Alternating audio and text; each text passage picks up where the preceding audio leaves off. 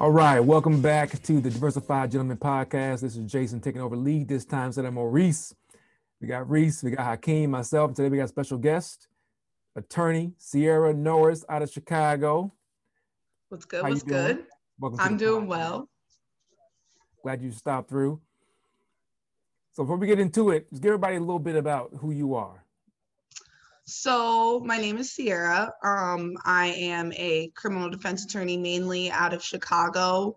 I'm originally from Ohio. I had the blessing and the burden of being extremely successful at a very young age.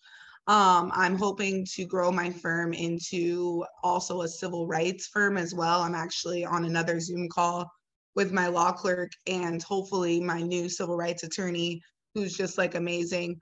So we really just trying to grow. I'm super aggressive when it comes to criminal justice. I don't believe in the justice part at all at this point. And I really want to make a change, but not just the kind of change that you see case by case. I want to leverage my purpose and my personality and my ability to do good work in this field to become more of a national personality and a check on the criminal justice system as a whole using things like social media and podcasts and radio and things like that to kind of get my story across and the story of others across, because a lot of people kind of know what's going on, but they don't see it from the angle that I see it because I'm in it. So yeah, just out here trying to do what it do. Yeah, It's in the tough, trenches. but thank you. It's tough, but it helps when you do what you love, even if it's it's a tough medium. So Right. So we've been following you for a while, checking out what things you do, and it's pretty impressive. But a big one thing for our audience, let them know, how did you get to where you are today? I'm sure you didn't wake up one day and you were a lawyer. So where did it start? That ambition to become a lawyer, to becoming a defense lawyer rather than, tax law or something like that. What got you to right. where you are today? Well, one, I could never do something like tax law because I get bored really Right. easy and I'm a kinetic learner and I need to push things forward. I need to um, participate in a medium of some kind that I care about. I could never do tax law. It would bore me to tears. And I Mm, can't get into, it just doesn't make sense to me to sit in one of these glass castles and make money for the white man and ignore what's happening. So I always wanted to be a lawyer just because I was very active in school, and that was one of the professions that was named. I was always very aware of the disadvantages and the poverty that my family had, and kind of not just on a micro level, but on a macro level of like, how is that fair? And so I always kind of knew that there wasn't a trust fund or money set aside for me for college. So I was going to have to figure it out myself. At 16, I got pregnant with my son, Eric.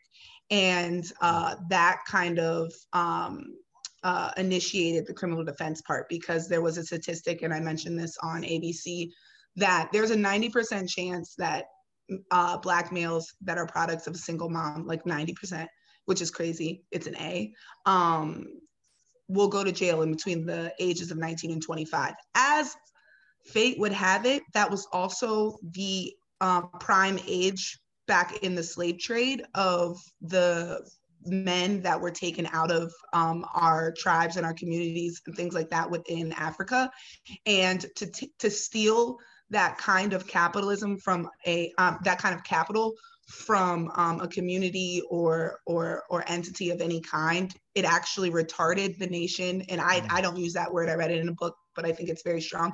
It retarded the nation of Africa, like the continent of Africa, not just the individual countries, the whole entire continent.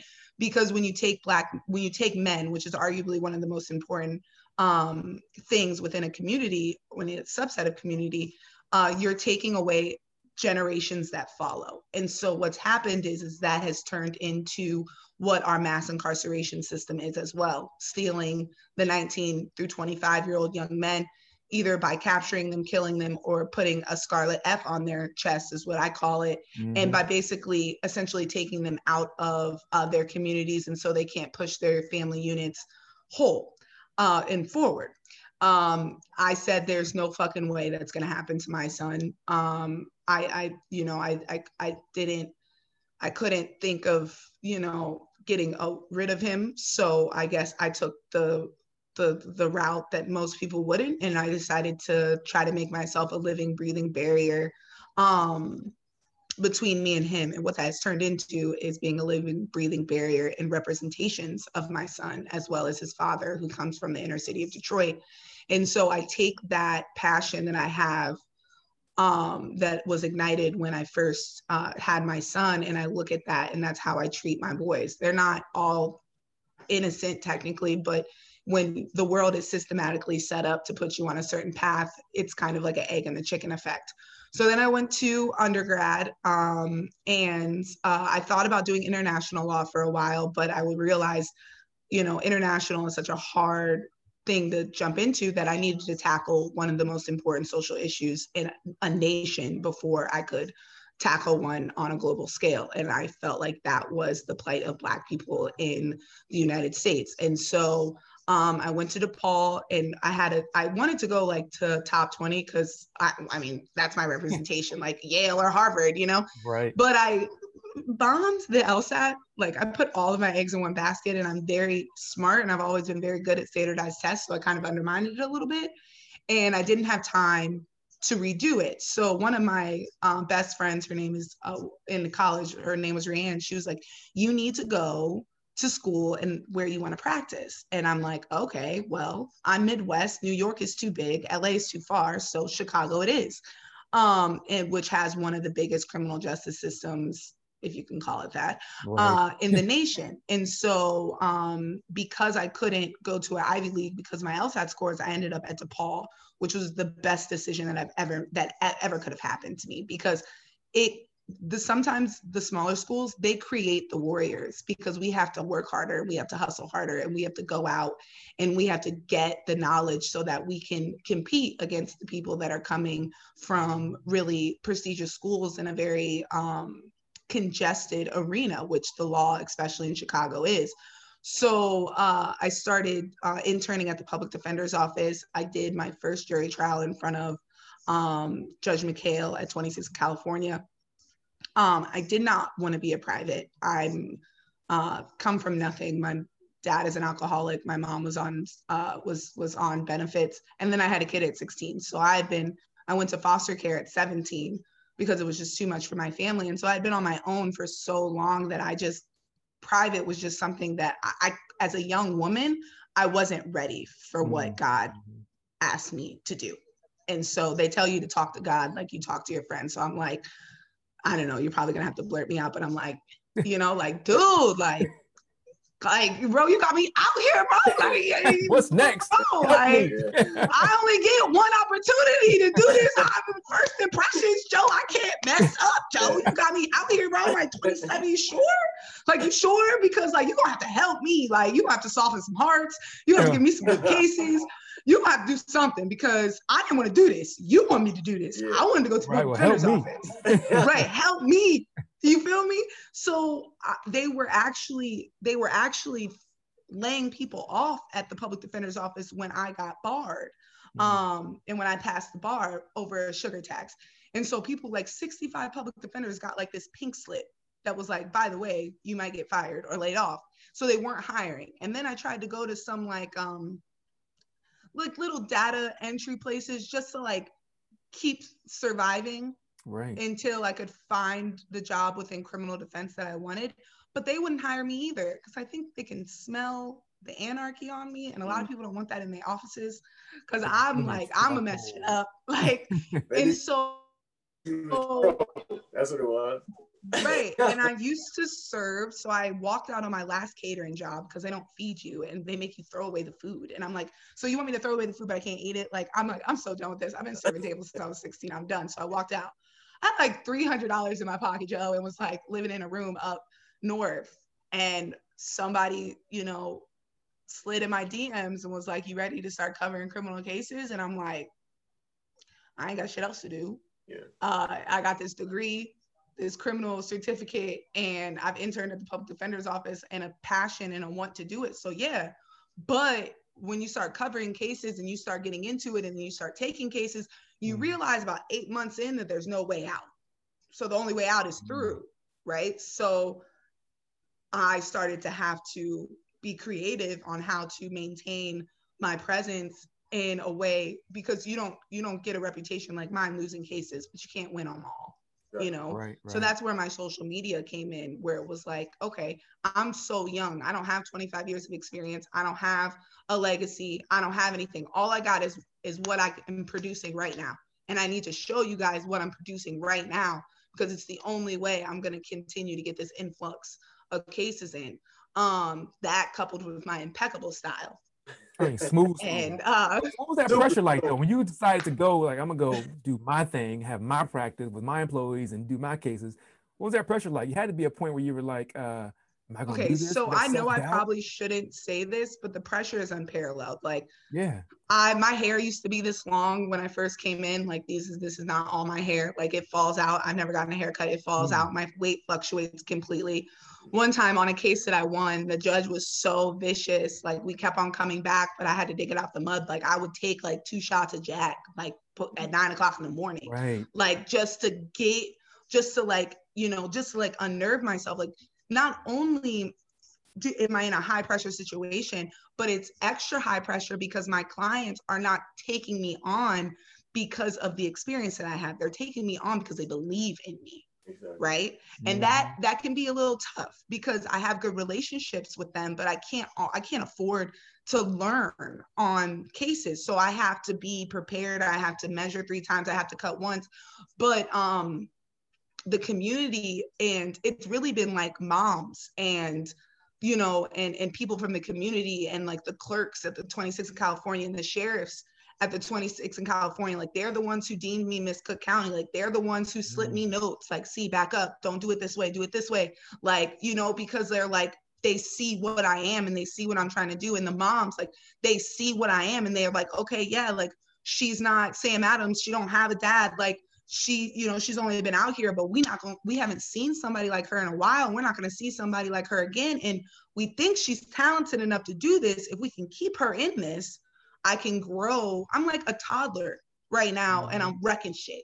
Yeah. Right. And if I can continue to grow and build my team, it's going to help. Also, I don't do name brand shit. I drive a Nissan.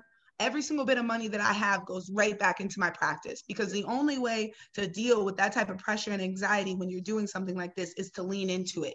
Right. And the only way to lean into it is to build the team around you to do the things that you don't have the time to do or can't do or aren't the best at. And so my thing is the way I rationalize it is, if every single bit of this money is going back to pushing this practice forward and pushing these cases forward, now coupled with my talent and my ability and my want to do it, there can be magic that happens. And that's what's happened. Right. That makes a lot of sense. But the pressure is insane, and it ruins a lot of personal relationships, and it makes me a little neurotic. Yeah. I was going to ask you about that. Go ahead. You have something to say, Hakeem? No, go ahead, Jay. Go ahead. I was going to say, how do you deal with that? What do you do to relax? Right? And we know your caseload. We know what you do as a lawyer. But so what do you do to kind of combat that stress? So I hadn't been doing it for a while, and it's something that I had to get back to, because sometimes when you're dealing in such high pressure situations, you forget to take care of yourself. Right. You also forget that the people around you assume that you have it together, so they forget to pour into you. And I've experienced that a lot, especially with like romantic relationships. Like, people fall in love with attorney Sierra Norris, not realizing that Cece, the girl, is still a mess and still scared and stressed, and is dealing with the fact that her dad was an alcoholic and she got pregnant at 16, and she has huge abandonment issues and daddy problems that would rival anyone, So it's been really tough. But the kind of the mixture that I've had is I recently got back into therapy with my therapist, who knows me, and I'm a proponent of tackling your mental health. Everything that I've been through has caused certain things like anxiety and chronic depression and PTSD in some areas. I'm working within the medium that hurt me, if that makes sense. I'm dealing with the community has hurt me. I mean, Black men and going through and having being pregnant and the complexities. Sometimes I talk to girlfriends and babies mamas, and I'm not allowed to tell either one of them that I'm talking to other. Right. It's triggering because I personally went through these things as well. So my mental health is very important to me, and it's something that I don't shy away from, because I don't understand how anybody would pretend to be anything other than like genius, borderline insane. Like, that's where I'm at. Right. Like, so it's the insanity and the craziness that helps, but it also can hurt in some ways too. So that yoga is something that I really leaned on the bar. So I recently got back into that as well. And then I am doing my first, I trained a little bit a couple years ago, but I'm getting back into boxing. I need to hit something. Yeah. All right, there you go. A little Bobby Wee. I need to I need to take out some stress, and sometimes my methods aren't the best way. So I'm going to see if the boxing thing works. So very self-aware. It's funny what you said a little earlier in this last statement. It's kind of paradoxical, because you said that you're defending the same thing that has caused problems in your life to a certain aspect. With you're so confident. I think people forget how vulnerable, because you're still a human being. You know what I mean? Like, you're still. I'm not allowed to be a human being. You're not allowed. That's what it sounds like. You're a robot. You know, it's crazy. Like, I've literally, like, my firm administrator has told my clients, like, Sierra is sick. She doesn't feel good. I need to reschedule. And they'll be like, well, she just posted something on Instagram, so she can't be too sick. No, I literally pressed repost on a meme that I thought was cool while I'm over here dying on my couch. Yeah, exactly.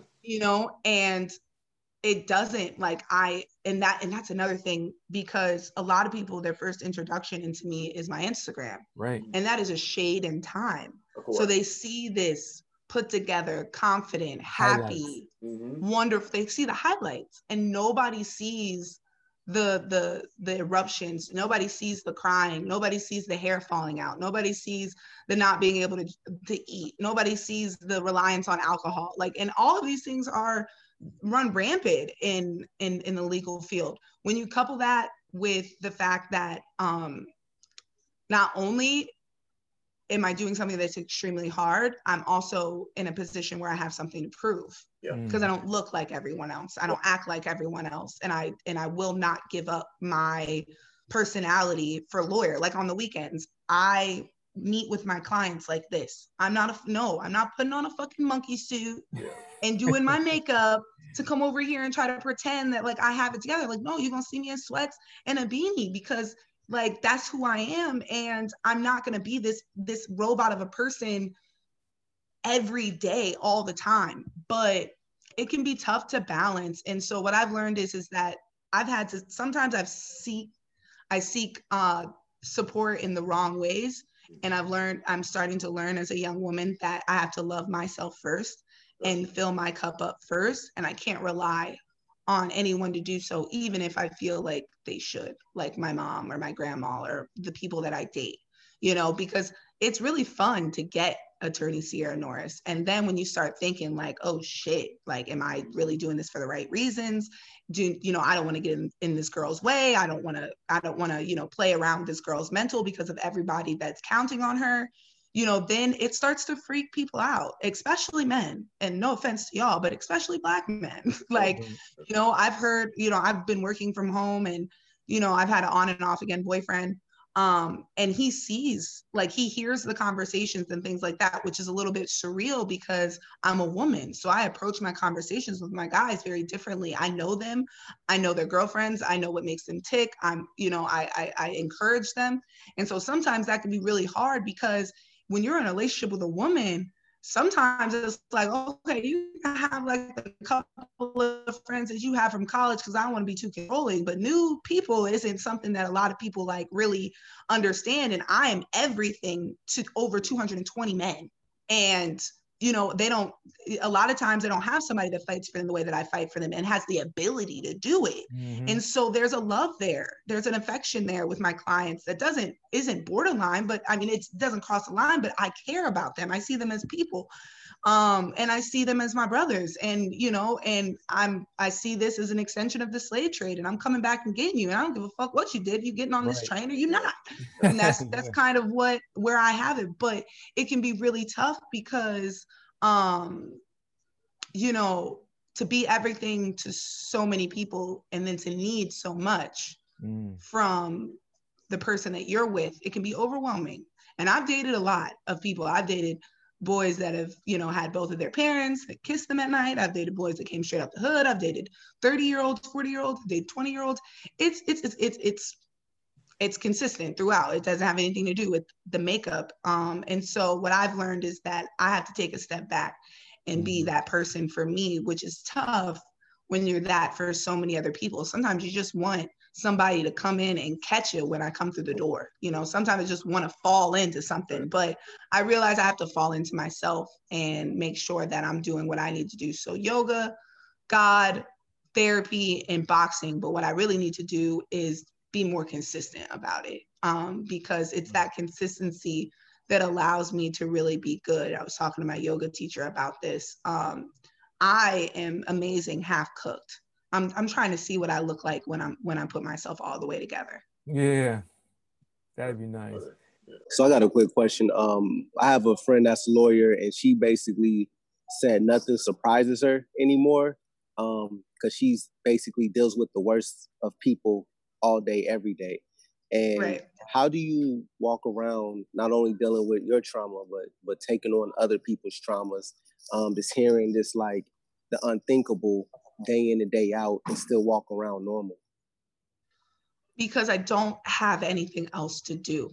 I don't know what else I would do. What am I supposed to do? Go home? What am I supposed to do? Go work for somebody and pretend like it's not happening? I've tried that. It's the anger that fuels it. I don't watch documentaries on the criminal justice system. I don't watch police shooting videos. I can't. It like, to the point where, and I've been in a situation, and I don't want to go too much into it because it's still going, like, that shit triggers me in a way that I've acted reckless before and put myself in a dangerous situation because I get so angry. So the only thing I really know how to do is to lean into my work and trust that with the combination of my personality, my style, my talent, that it will catapult me into a national realm where I can start teaching, writing, appearing, and having conversations like this on a grand scale to help push what I'm doing in one city to help push the conversation in a whole. So the only thing I know how to do is put one foot in front of the other, because there's nothing back there for me. Gotcha. There's nothing back at home for me. There's nothing else for me to do. I don't know what else I would do. So it sounds like it's like a legit calling. Like, you wake up every day. I've never been able to run from it. I've never, I think it's the only reason why I'm successful. It's so deep rooted in my heart, in my view of self, that I can't do anything. I literally, physically and mentally and spiritually cannot do anything else. Yeah, it seemed like you were born with a superpower. And you're just like, why can't I just be normal? Yoga teacher, we do readings, and I always get like sorcerer ones. I always get like magic ones and things like that. I'm not saying, I'm a believer in God, so I'm not saying like that, but I think that there is a magic behind me. I know me, and what one of you guys commented on earlier is being self-aware. Mm-hmm. I'm self-aware to the point where I should have failed a long time ago, and maybe if I didn't have this light skin and certain other things, that I would have been taken out the game. But there is something that's happening. There is a force. There is a magic that's happening, that it's allowing me to come through. Even with criminal, two of the biggest names in criminal exited the game as I entered into it. And they both kind of christened me in a way. Goldberg taught me, Stuart Goldberg was flashy, everything you wanted in a criminal defense attorney. He taught me infamousy, he taught me style, he taught me how to beat up the cops. But then Sam Adams was more clean cut. He taught me how to be aggressive in trial through watching him without being mean. So, but in like wrapping those cops up, he taught me how to walk into the criminal justice building every day with a smile on my face and make friends, even if I didn't feel that way. And the importance of being tight in the beginning of cases. And so what happened was these two big people are getting out the game. People are seeing me with them, and then they're seeing this success that's coming. And a lot of people like within the justice system get turned off by my style, my things. But what the client sees is, hold on, if she can hold her own against me, if that's how she talks in the car, what Right. is she gonna say when she gets up in that well? You feel me? And that's where my stage is. That is where I come to life. That is where I don't see anything else. I don't feel anything else. I literally felt myself lock in trials before. So it sounds like, correct me if I'm wrong though, it sounds like law's a law, can't change that. But it sounds like there's a little bit of artistry in becoming a good lawyer and a good defense lawyer. I tell people all the time, this ain't 2 + 2, or we'd Right. all be good. Yeah. This is not, there's a magic. I was just telling one of my clients, I said, okay, I wanted to go through the gunshot residue test with you, but now I need to sit back. Now I need to marinate. Now I need to daydream. Now I need to play around. Now I need to go I've been in the car and gotten pulled over by the cops and created strategy for my Fourth Amendment motions by being in that moment. You know, I have seen certain instances and been in certain situations where because of my, thirst for life, I've been able to see it from a different point of view. I've had strategies come to me in dreams that I didn't necessarily consider when I was awake. I need that time to marinate and vibe. I came off of a really, really, really bad weekend, and I probably shouldn't have put on this trial, but I did. And my guy was on video. There was all kinds of evidence. But I got a woman Black juror and I got a white girl. And I always ask people, what are they reading? That's my question. What are you reading? I think it's a very invasive question, but usually they can't bring their phones into court. So it also is a telling question. But it's passive and it's calm. It's not like, do you watch Fox News? Right? So one of the girls, she could have lied. And she said, how to be anti-racist. I said, oh yeah, bet. Okay, cool. So y'all good with that? Because she's on and to the point where we hung the case and we came back and the judge was like, this isn't a Black Lives Matter trial, because they didn't see me coming, because I was able to take the evidence and humanize it in a way to build seeds within these people to say, right now in this climate, in this political climate, would this be enough for you?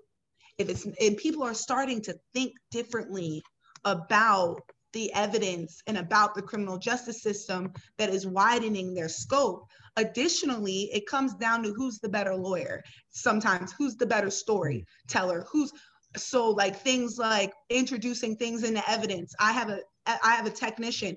I want everything sourced. I want everything set up so it looks like I'm floating. Right? It looks like this is just something that I do. So then my personality is able to come through because I'm able to pull on emotions without saying what I'm saying. And so that, coupled with a tight preparation, creates what state's attorneys hate, a TV type of lawyer. And so it makes them engaged with me. And then I touch my clients. I touch them on the shoulders when I'm in trial. I can sort with them. I fix their collar. I humanize them through my actions, and I treat them like a human being. And I think that this is all magic. These are all things that aren't taught.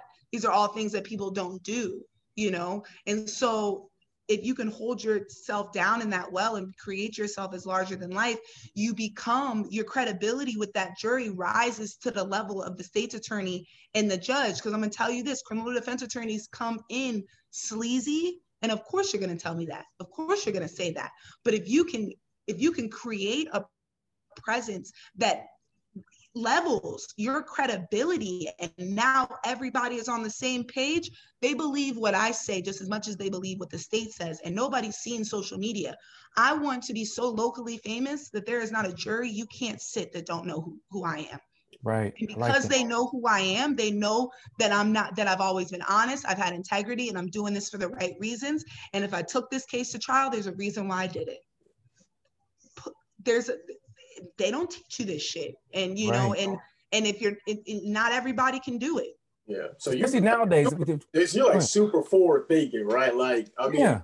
I would say the 5 same steps thing. ahead. I mean, it's like chess. Like it sounds like Oh yeah. chess. You know what I mean? So Yeah, the Harry Potter kind where we yeah, coming in like for real, man.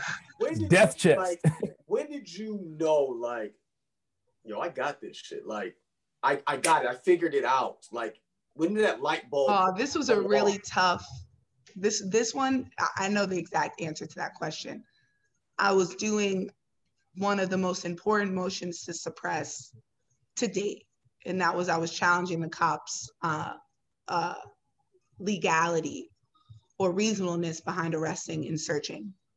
And my son doesn't live with me anymore because the world ended and I had to choose between single mom and saving my practice. And he said, Mom, can I go back home? And I said, you know what?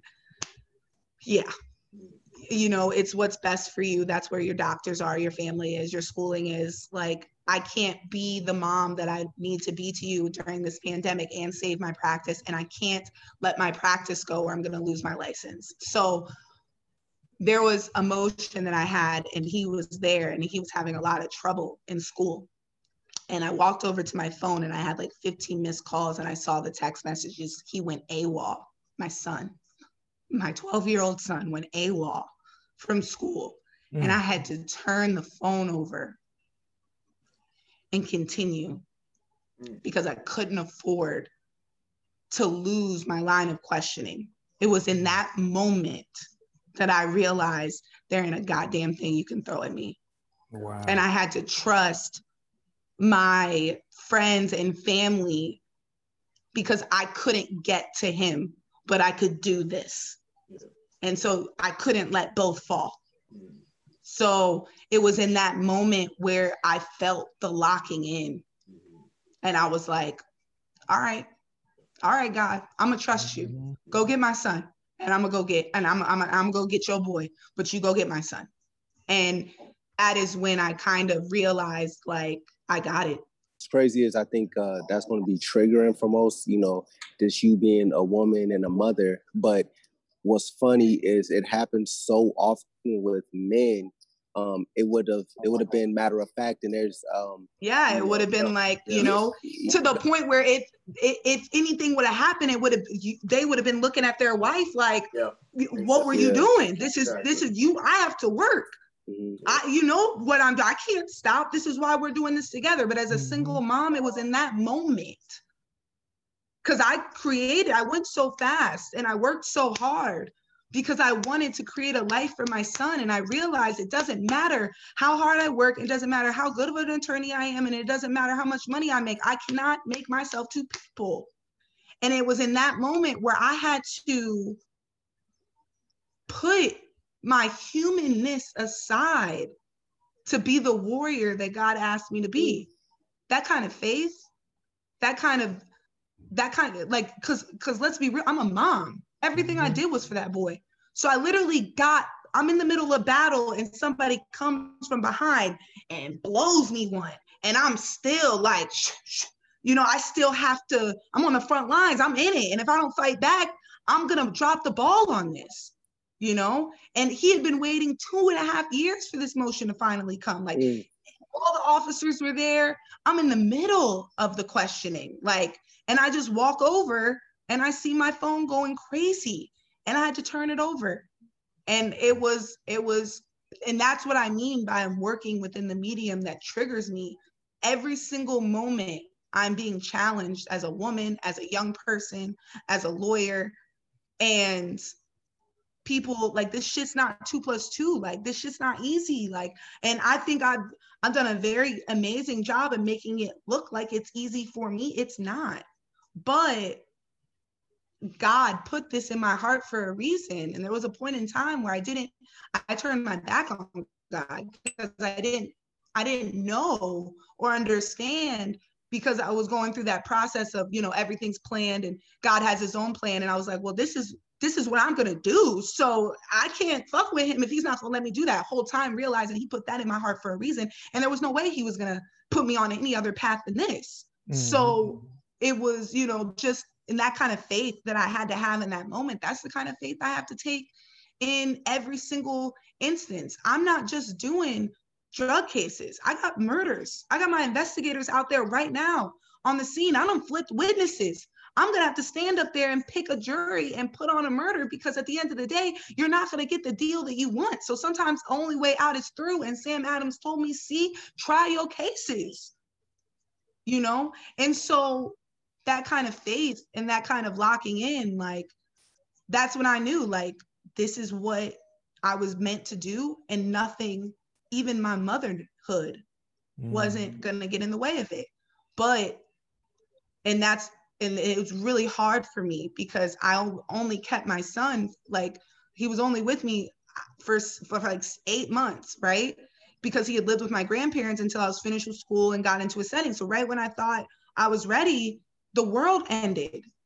And I'm looking at God like, you're really about to make me choose between my son and the 200, 300, 400 people that are putting, all right, bet. Okay. All right. You want him too? Okay. Okay. I gotta get that up. Okay. You want that too? You want everything. You want everything. So we all in. You get everything. This practice gets everything. This plight gets everything.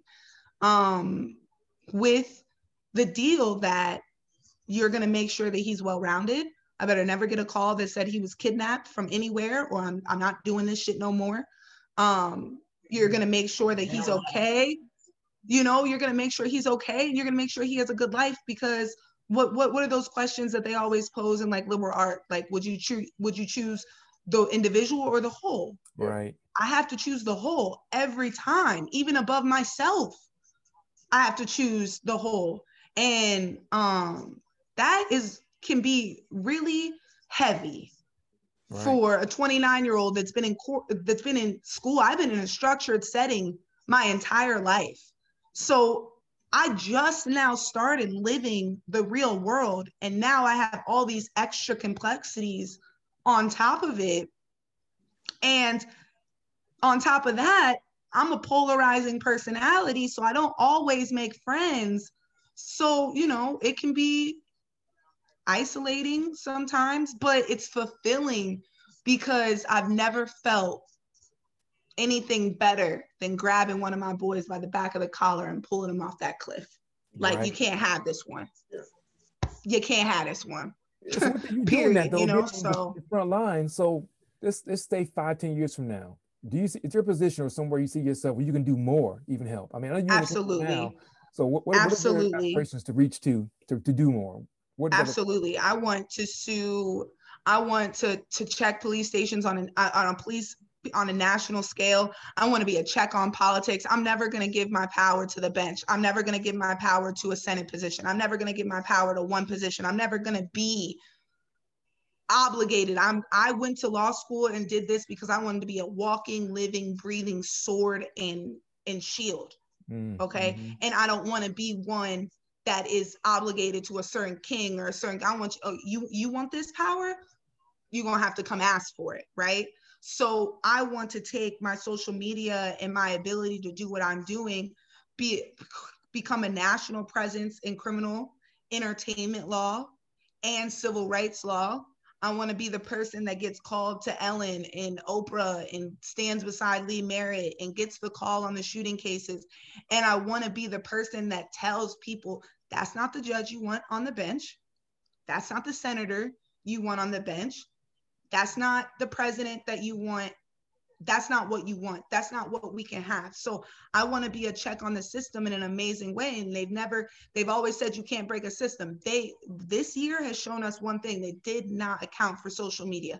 They did not account for real world interconnectedness immediately. They did not account for that, because a lot of the reasons why the institutions and the systematic racism has been able to get away with it is because before the technological age, there wasn't a way to showcase these things. I don't know a damn person's number down at City Hall, but I bet you they know my name. And I don't care. I don't need no favors. I got the community. The community is going to put a crown on my head. And that's what people don't understand. I love historical fictions. I love watching the ebbs and flow of history and what happens when a dynasty is not doing the right thing. Sometimes the new king rises out of the army. It's a general, because they win the hearts of the people in the army, and the aristocrats can't fight that. And that's my overall plan. And it can be big, but I ain't got shit else to do. And if this is what I could do by 29, hey, I'm only 29. Like, y'all have to come get me. Y'all have to take me out. Like, y'all better figure it out. You know, some things like, you know, we got raising a young black man out there about to be, you know, into the world. What are some things you've seen, mistakes that we make that go against our own self-defense, our own defense cases? What are some things that we can do right up front to help our own defense? It's mental health. It's mental health. I got guys that will get into a fight and reach out their gun and shoot it. Baby, I need you to take a second. I need you to breathe, come back. Mask on, do something. Right. Think, right? But because we are, the hood is a pressure cooker. The hood is suffocating. Yeah. And we aren't given the resources as a people to have how do we deal with this anger? How do we deal with this, the lack of support? We know we're disadvantaged, right? So sometimes that anger gets in the way, because it's like you did this based off of a knee-jerk reaction because of your temper, because you've been living in a world where you don't know how to deal with your temper, and you weren't properly supported because daddy's gone and mom's just trying to figure out how to survive, and the teachers look at you like they're doing you a favor by being here, and there's not a trauma center within an hour of your hood. So now you get wrapped up in this life and in this beef and in your pride, and you don't have the tools to take a step back. Now you're shooting motherfuckers in front of a gas camera video. Boo, what am I supposed to do with that? What am I supposed to do, honey? Like, I'm not telling you that, because a lot of people, you know, there's a disconnect within the Black community, you know, and the educated, successful Black community always tells we got to do better. We got to do this. Right. What the fuck are you doing except giving your unsolicited advice? Okay. You have no idea what they're dealing with. You have no idea how this all compiles on one another to create this pressure cooker of a situation. And so and that's another one of the reasons why I've been so successful. I will look my guy in the eye and be like, baby, there's nowhere to go, but check this out. Put your hand in mine. We're going to go over this cliff together. I'm going to fight as hard as I can to put you in the best position possible and minimize the consequences, because you can't have a conversation with the state's attorney about the systematic issues within the hood. I've literally had state's attorneys get up and walk off of the table the moment I breached that issue. They don't want to talk about the disease. They don't want to talk about what led up to this. They don't want to talk about that these officers are collecting these guns and dumping them right back in Inglewood. They don't want to talk about that. They just want to talk about the fact that he shouldn't have one. How? It's Second Amendment. Mm-hmm. So I got guys going in jail for 6, 7, 8 years for a gun underneath the trunk. I mean, underneath the under the seat of a car. That's what I'm talking about. It's kidnapping, bro. So a white dude can walk around. So Kyle can walk around with an AR-50, whatever the fuck it was. Hey, shit. Okay, and walk the fuck home and get a bond. But my boy is facing double digits off of a gun that was found in a car. Hold up, what? So we just kidnapping people. So we just pushing them through. And the Illinois gun laws are so liberal because Illinois is so liberal, and so that fear tactic that the Republicans talk about a lot is real. And so they blow up the crime in Chicago and all these, you know, and it forces the people to get behind these really, really disgustingly high gun laws, and the sentencings behind them. It's like, wait, I could go to jail for 12 years for something that is written into the Constitution, right? Because society has systematically set me up to be a felon. Not only that, you can drive 30 minutes to Indiana and go to a gun shop. Yeah. Yep, exactly. Put it in your car, get pulled over in Chicago, and now you're looking at a felon. No, I just don't think you guys understand. Chicago is literally bumped up against the Indiana border. For a and reason. Indiana is a no kidding different. It's like crossing into another because country. the red states create laws to protect themselves. The blue states create laws to feed mass incarceration. Because cool, Trump's out. That's cool. I actually wouldn't have minded. I know a lot of people, I've never actually viewed this point. I wouldn't have minded had he got another term, because it would have kept the pressure on the America the way that it was. Biden and Camilla have become this sigh of relief to where everybody's like, okay, we're good now. We fixed it. No, we didn't, bro. Let's talk about shit, that. bro. I always say that when people post it, I'm like, great, this is awesome. You got that president out. We got the president you wanted. Now what? So what changed today?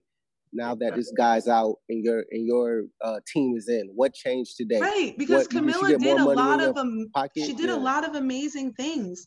She also admitted to smoking weed and putting hundreds of people in jail for weed. So I understand that it's supposed to be a balance, but nobody judges me based on all the good. They can't wait for me to come up and do something wrong. You should see the text messages I get. I got an ARDC complaint one time because someone took a screenshot of one of my videos that I thought I put on Close Friends because I was playing around with money and threw, I don't think that a lawyer should be throwing up gang signs. What's the ARDC? What is that? Explain that a little bit. It's the disciplinary board for lawyers. And I'm like, well, this is what we're doing right now? For real? Like, this is what we're doing? But so it's just like, it's hostile. And I'm pretty sure you got talking on your back anyways. You got to think about it. You're minority in all kinds of the rights. Yeah, you can't mess up. I can't mess up at all. I can't. So even to the point where if I have a losing case, it has to be a perfect presentation because it can't be me. Yeah. Oh, it can't be me. I can't be the reason. I can't be the reason. They got to be like, look, we lost, but C did her thing. Like, I couldn't have asked for nothing else. That wasn't me. That was the system. So I don't get to be mediocre. Yeah. I don't get to be average. Yeah. And regardless of what's going on, just everything that you said, one thing that I haven't got a hint of is fear at all. Like, you are fucking fearless. I have had a lot of colleagues that said I got big balls, right? But my balls are stiff. Got bigger balls than Hakeem. Check this out. But my defense mechanism is confidence. That's what I've learned. At the end of the day, you can say I'm anything. What you're not gonna say is I'm afraid to walk into this room. Right. Something I heard you say in one of your Instagram posts, man, that I want to bring up. I like how you don't shun away from your sexuality. How they say, oh, don't do that, Sierra, don't say that, Sierra. You're like, no, you talk to the judge like, Judge, I like your beard. He's like, my wife doesn't like it. I said, you tell your wife. Right. That I think it looks good on you. Now about this bond, real quick. Can we handle this real quick? Hey. And even with like my boys, like it's not about pimping out my sexuality. It's about using the gifts that God gave me, because God could have made me a dude. Yeah. He could have. And sometimes I'll be like, what was you doing? Like, why you put all this masculine alpha energy into this package? So now if I'm strong, because I don't get angry Black woman. I get Jezebel. I get cocky. I get, oh, she must have slept with. Man, not a janitor to a judge can say they even sat across from the table for me and bought me a glass of wine. And it's not happening. I don't date within my field, which eliminates a lot of things, like everybody almost. So, which is life. Right, which is really tough too.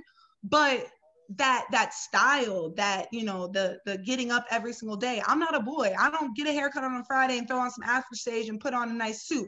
I'm getting up an hour and a half beforehand. My eyebrows are on point. My hair is done. My suits are laid, and sometimes I put on that blue form-fitting dress when I needed a favor. So I'm not gonna come in a leather jacket today because I messed up.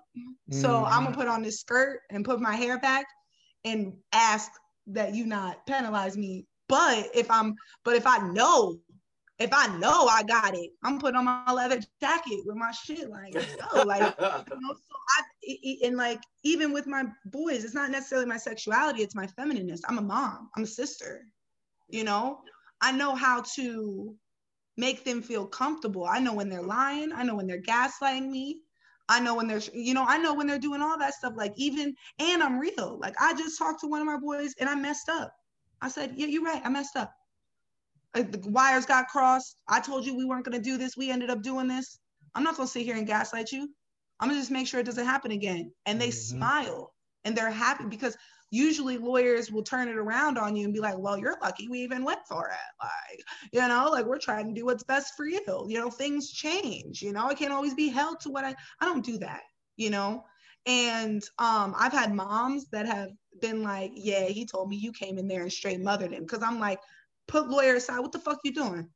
I had a boy who was All-American football, All-American basketball, decided to hang out with his friends, use the BB gun to pistol whip a man in front of his 2 kids and go joyriding in his car, college bound, the whole world at his fingertips. Put this case aside. What the fuck are you doing? Because the judge told me something that, was really revealing and I've used. I always hear that people are hanging out with the wrong people at the wrong time. I never hear that they were the wrong person at the wrong time. And that's hard too, because I have boys that have had the support, that have had the family support, and have still fucked up because of that group think, crab in the barrel kind of mentality. You feel me? And so sometimes, like, not all of my boys are innocent. So, but it's also understanding that even in the darkest of times, I need to minimize this consequence for them as much as possible, so they still have the spirit to pick themselves up and start again and start something new, so they don't come back to this lifestyle because they don't have anything else to go to. And I don't have a lot of my guys haven't came back to me with new cases. Okay. A lot of them haven't, like, and I don't think it's necessarily always because they change, but I'm also real with them. Okay, the next time this happens, this is what I'm gonna need you to do. With this time, this is what I'm gonna need you to do. Call me, text me, follow me on Instagram, like I have, it's very, complex. And I'm trying, I eventually want to create, I eventually don't want to make money off of criminal. I want to sue the cops and get so much money on my appearances and my book deals and my civil cases that I fund criminal and don't have to prioritize the cases that I take based on who can pay. And then I want to take other young attorneys and put them in my criminal practice to build them up as litigators and warriors, so then that they can go out and start getting the money off the civil and things like that. So it's all intertwined together, but it can be tough. Yeah, I was going to ask, like, because this may seem I don't know, sacrilegious, but you're like a prophet. So how are you going to build these freaking disciples under you to move it? Because you can't do it by yourself. And I know social media is a strong tool, but that's not going to do it either. Like, how are you going to recruit and build another 20 of you? So I don't necessarily know if I need to build another 20 of me, right? I think God made me a woman for a reason. I think, and this is what I figured. I got one thing to bargain with. All women do. It's what's in between my legs. The way that I'm going to solidify my following is by the man that I marry, and by the family unit that I create, and by how I lead by example. Because not everybody's going to follow the light-skinned girl that came out of Ohio. Some people are going to be like, I get it, see, I know you understand, but you don't. It's and I don't mean to come off like racist or anything, but I'm not gonna marry anybody but a Black man. And it's not gonna be a Black man that hasn't experienced the things that my clients and people have experienced, because I'm not going to be a prophet by myself. My family is going to be a living, walking, breathing example of a prophet, because the only way we're going to fix our communities is through rebuilding our family structures. So if a guy out of Inglewood or out the hood or whatever, who's messed up, even has a felony in his background, I don't care, can get a woman like me, do you know what that tells the 19 and 20-year-olds who feel like they're not worth the girls that they see, or they're not worth having that family unit and that love? it's you know, and we have instances like that, right? We have representations. We have the Obamas, we have Jay-Z and Beyonce, but we don't have enough. A lot of our representations of strong African-American couples come through entertainment, rapping, NBA. I want to have that cool family dope structure. You want to be like me, but you also think it's really dope that have figured out how to be cool and make money. I mean, figure out how to make money and be cool by doing the right thing. And not only that, Beyonce, you know, the Obamas and Beyonce and Jay-Z, they're not as transparent as you. Like, because what you're sharing, like, it's almost uncomfortable to hear, but you're so confident in telling your story. It's refreshing, it's empowering. But you know, I think there's such a thing of being too perfect. I think, unfortunately, Obamas are. Me too. And I think that messes with our generation's expectations. It messes with our generation's view of self. I'm not perfect. I've done single thing you think of. I've lied. I've cheated. I've done things I'm not willing to say on this podcast. I'm not perfect, right? But I am a representation to my young women that you don't have to be powerful, to be good, to be viewed as you don't have to be. And quite frankly, you shouldn't be, because I don't think perfect people should be leading a flock of imperfect people. No, none at all. I think that that's unfair, and it creates that power structure that allows them to remain on top because, oh, well, we're just not good enough because of what we've done in our background and what we've been through. I want my family unit to be a living, walking, breathing structure of perfect doesn't have to live here. You just have to have faith and move forward and do right by your family and do right by your community and continue to push forward to be a representation of not perfection, but perseverance. Mm-hmm. Mm-hmm. So we'll see if it works. I still haven't found a guy that can deal with me on a regular basis. Not yet. Hey, maybe that guy ain't prepared yet. That's all. Right. All in due time. Right. You know. One thing I was going to ask you too, but with Illinois specifically, with marijuana being legalized now, how's that affected you and your practice? I mean, is it easier for you now? We haven't seen a lot of the effects yet because it got legalized and then the world shut down. Okay. So I'm excited to see how it helps my Fourth Amendment and search and seizure aspect of my practice, because there's case law in Illinois that says if the cops smell marijuana, burnt marijuana, that they can search every single part of the car, even containers, because they're saying, well, if you're smoking marijuana, there's a possibility that you're doing a crime, which is driving under the influence, and then therefore we might be able to find proof of that crime in this car. Really, what they're looking for is guns. Right. Okay. And my question is, this is the thing that interests me about that. What's the proof that they smell something? Exactly. Right. And so that's another thing. We have to go through their training, their special orders, but that's really hard because if a judge believes that they smelled burnt marijuana, well, you know what burnt marijuana smells like. How long have you been doing this, officer? You know what it smells like, right? Yeah. How do you know? My training and experience. Okay, cool. That's good enough for us. That shouldn't be, but it is. But now that it's legalized, the smell or sight of packaged marijuana isn't going to be doing the same thing. You're not allowed, it's not going to give you that same legal hook. And I have been successful on cases where, okay, you smell burnt marijuana and you followed this car for 30 seconds. Did you see smoke? Did you see smoke coming out the car? Was it muggy? Did you see ashes? Did you see a blunt? Oh, you didn't see any of that stuff? That's weird. Did you see him ditch the blunt before you pulled him over? You didn't see him, but they were smoking? No, they weren't. You know, those types of questions, when you understand what comes with smoking in a car, can help you undermine the blanket statement of they were smoking. One of mine was, they said they pulled up beside my car, their window was down, my guy's window was down, and they didn't smell marijuana until they walked up on the car. If you pull by a car and your window is down and they're smoking, you gonna smell marijuana. You can smell it walking down the street and somebody's got the window open, you know? So, you know, that kind of sat with the judge in a way that was uncomfortable. And she was like, you know, but it's, you know, it's not always, you have to be a good litigator. You have to be a good lawyer. You have to anticipate the fact that the state is going to coach their police officer. You have to try not to tell the state where you're going, but you still have to put them on notice of some things. So it's a dance, it's chess. And so I'm excited to see how the change in the law affects my practice, but we haven't been litigating since March. And it just became legal. So we haven't seen it yet. Any regrets up till now? I wish I would have traveled more. I've never been out of the country. Still can. We're gonna open back up. Right. You got a passport? No. All right, you gotta get one. But I'm gonna get one. I wish I would have traveled more.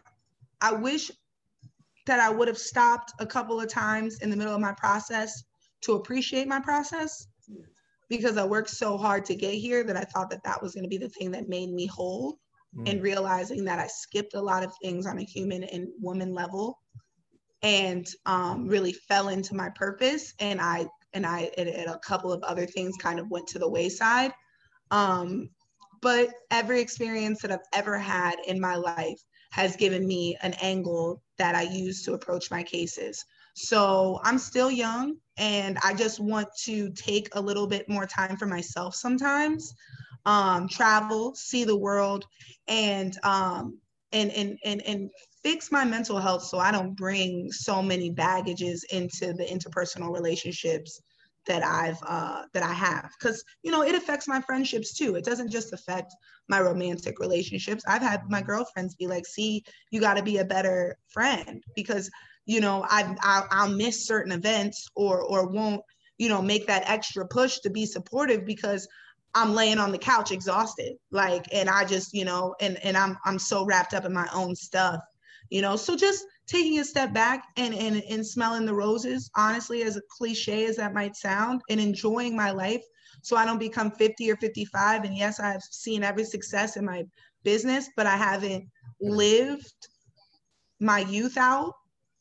So just doing some things that are different.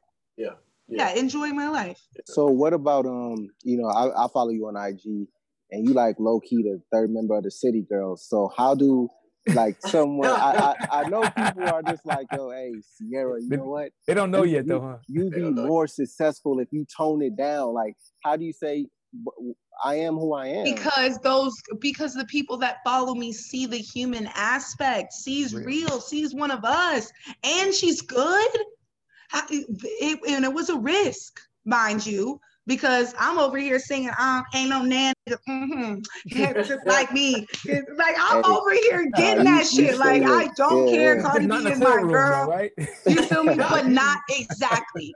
And those same people that have followed me on Instagram have also seen and felt the energy change when I walk into that courtroom. Right. Because there's a time and a place. And I want you guys to know who I am. But I couldn't be that girl if I wasn't who I was in the courtroom either. So I know how to turn it off and turn it back on, because I wouldn't be successful being the third city girl in court. But that realness has been one of the ways that I've been able to build my relationships with the supporting players in courts, the sheriffs, the clerks, the people that are working within this system, but don't have the prestige of being a judge. So they don't have to they're not as clean cut, right? So they see that in me, and they see the person in me. It humanizes me in a way that draws people to me. So once they get to me, sit down with me and really realize what's going on, they're like, oh, she's the truth. And not willing to let go of my personality. My dad was white. He was an alcoholic, and he was adopted. He was never in my life. I was raised by an OG, okay? I done seen my mom knock out, okay? My mom was as black as it gets. And even though God gave me this transparent skin as a form of camouflage to use in advancing his people, he still gave me the heart in the raising of a Black girl. And that's what I identify with. And I'm not going to cross my legs and be well behaved because y'all didn't invite me in this room to begin with. Okay. I built my own table over there, and everybody decided they wanted to come sit with me. So why am I following your rules? You didn't even open up the door. Now you want to give me the rules from the room that you said I couldn't come into? Cool. See, you can leave that over there. Because over here, I'm going to be Sierra. So it's safe to say that you didn't ask for a seat at the table. You built your own table. Yeah. Yeah, I mean, I tell people I snuck through the side door and pulled up a chair. Yeah. I tell people I snuck through the side door and pulled up a chair, but other people are like, no, you didn't. You cut down the tree, forced you to stand your own shit, and sat there by yourself until motherfuckers started just coming along. What's that Jay-Z bar? You came to the fork in the road and drove straight. Yep. Period.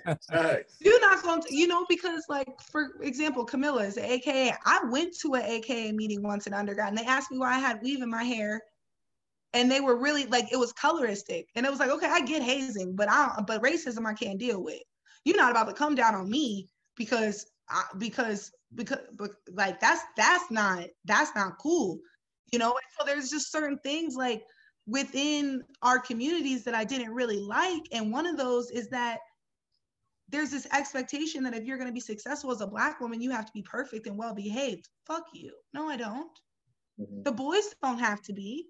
The boys can go lay down a trial and go to the strip club with their ties undone and get dances and get drunk as fuck and everybody's making sure they get home correctly. I go do it. And all of a sudden I'm a party girl. Nah, we just want a trial. Bring me the strippers. Like, yeah, no, you're right. We there with you. So it's like, it's also like, there's this weird double standard. Yeah. There's this stuff, and I don't like double standards. I don't like boxes. I don't like double standards. I don't like rules that are created to keep people. Now I follow the rules to a certain extent, ethically and morally, but I'm not going to follow rules that were created to control people because it makes other people feel better about their position in life. Like, I have a very masculine alpha personality in my work that allows me to move like a man that makes men feel really uncomfortable. Because, for example, I don't get to be like prude in my job. I've had some of the criminal defense attorneys that have had my back the most be like, damn, see, like, I don't want you to take this the wrong way, but you wearing that skirt and don't be offended. I'm like, if we can't talk about my ass, what can we talk about? You feel me? Because it's like, is it fair? No, but I chose one plight. I'm not about to attach feminism onto it too, because they're not going to invite me to the room to have the cigars and drink the Hennessy if I'm over here not letting them be men. And in letting them be men and making them comfortable, they tell me all their secrets. Right. I'm saying, let's that guard down. You get right up. But just like, so I got a situation. Chess move. How would you play this? They don't see me as their competition. They see me as somebody they'd like to have on their arm or get in between. And so they're willing to give me whatever I want. And all I want is knowledge, intellect, and experience, and expedite my learning curve. And I'm out. I want to know your war stories so I can take what you've learned and apply it here. But if I was a boy, maybe they wouldn't give me so much of that because they would see, oh, that's living, breathing competition. But as a woman, men, even women, there's little checks that they put in their head. Oh, there's only so far she can go. Oh, there's only so much she can do. Oh, there's only so much favor she can have. And then you break every single one of those barriers. I've won cases because I've stayed and buttered up a criminal defense man who has told me 3 different war stories about the same issue. And so now I know what not to do and what to do, and have never done anything and haven't done it. So, it's chess on a major scale. Well, Sierra, our time's about up here. Thank you for coming through. We appreciate you coming through and being real and sharing with us. We got to do this again sometime, but this time we do this, we're going to be somewhere where the passport is needed. We're going to be on location, somewhere with a beach. Because I'm real fun. Cardi C come out on I'm real fun to kick it with. I love to live life. So one last question before we let you go. You can give advice to, a young female that wants to get into your space. What would that advice be? You were meant to be here. You have a right to be here. You're not an imposter. Our ancestors created this room. It's our room. And the magic that we have is what this country has been built on. So it's time for us to use it for ourselves. Yeah, it's beautiful. Let's end it like that. Yeah. Round of applause. All right. Thanks. Great. Say amen. Amen. All right, everybody. Thanks for listening. Thanks for watching. Make sure you like, subscribe, follow us on your favorite Hey, bye to my episode. Thank you, man. Appreciate it. We appreciate you. We appreciate you. We're gonna I try to appreciate y'all too. everything we can to basically get your voice out there as many people as possible. Yeah. For sure. And hit me up again. I'd love to talk to you guys again. Man, There's always stuff changing and everything. We're gonna take you We'll up on that for sure. For real. All right. Thanks, guys.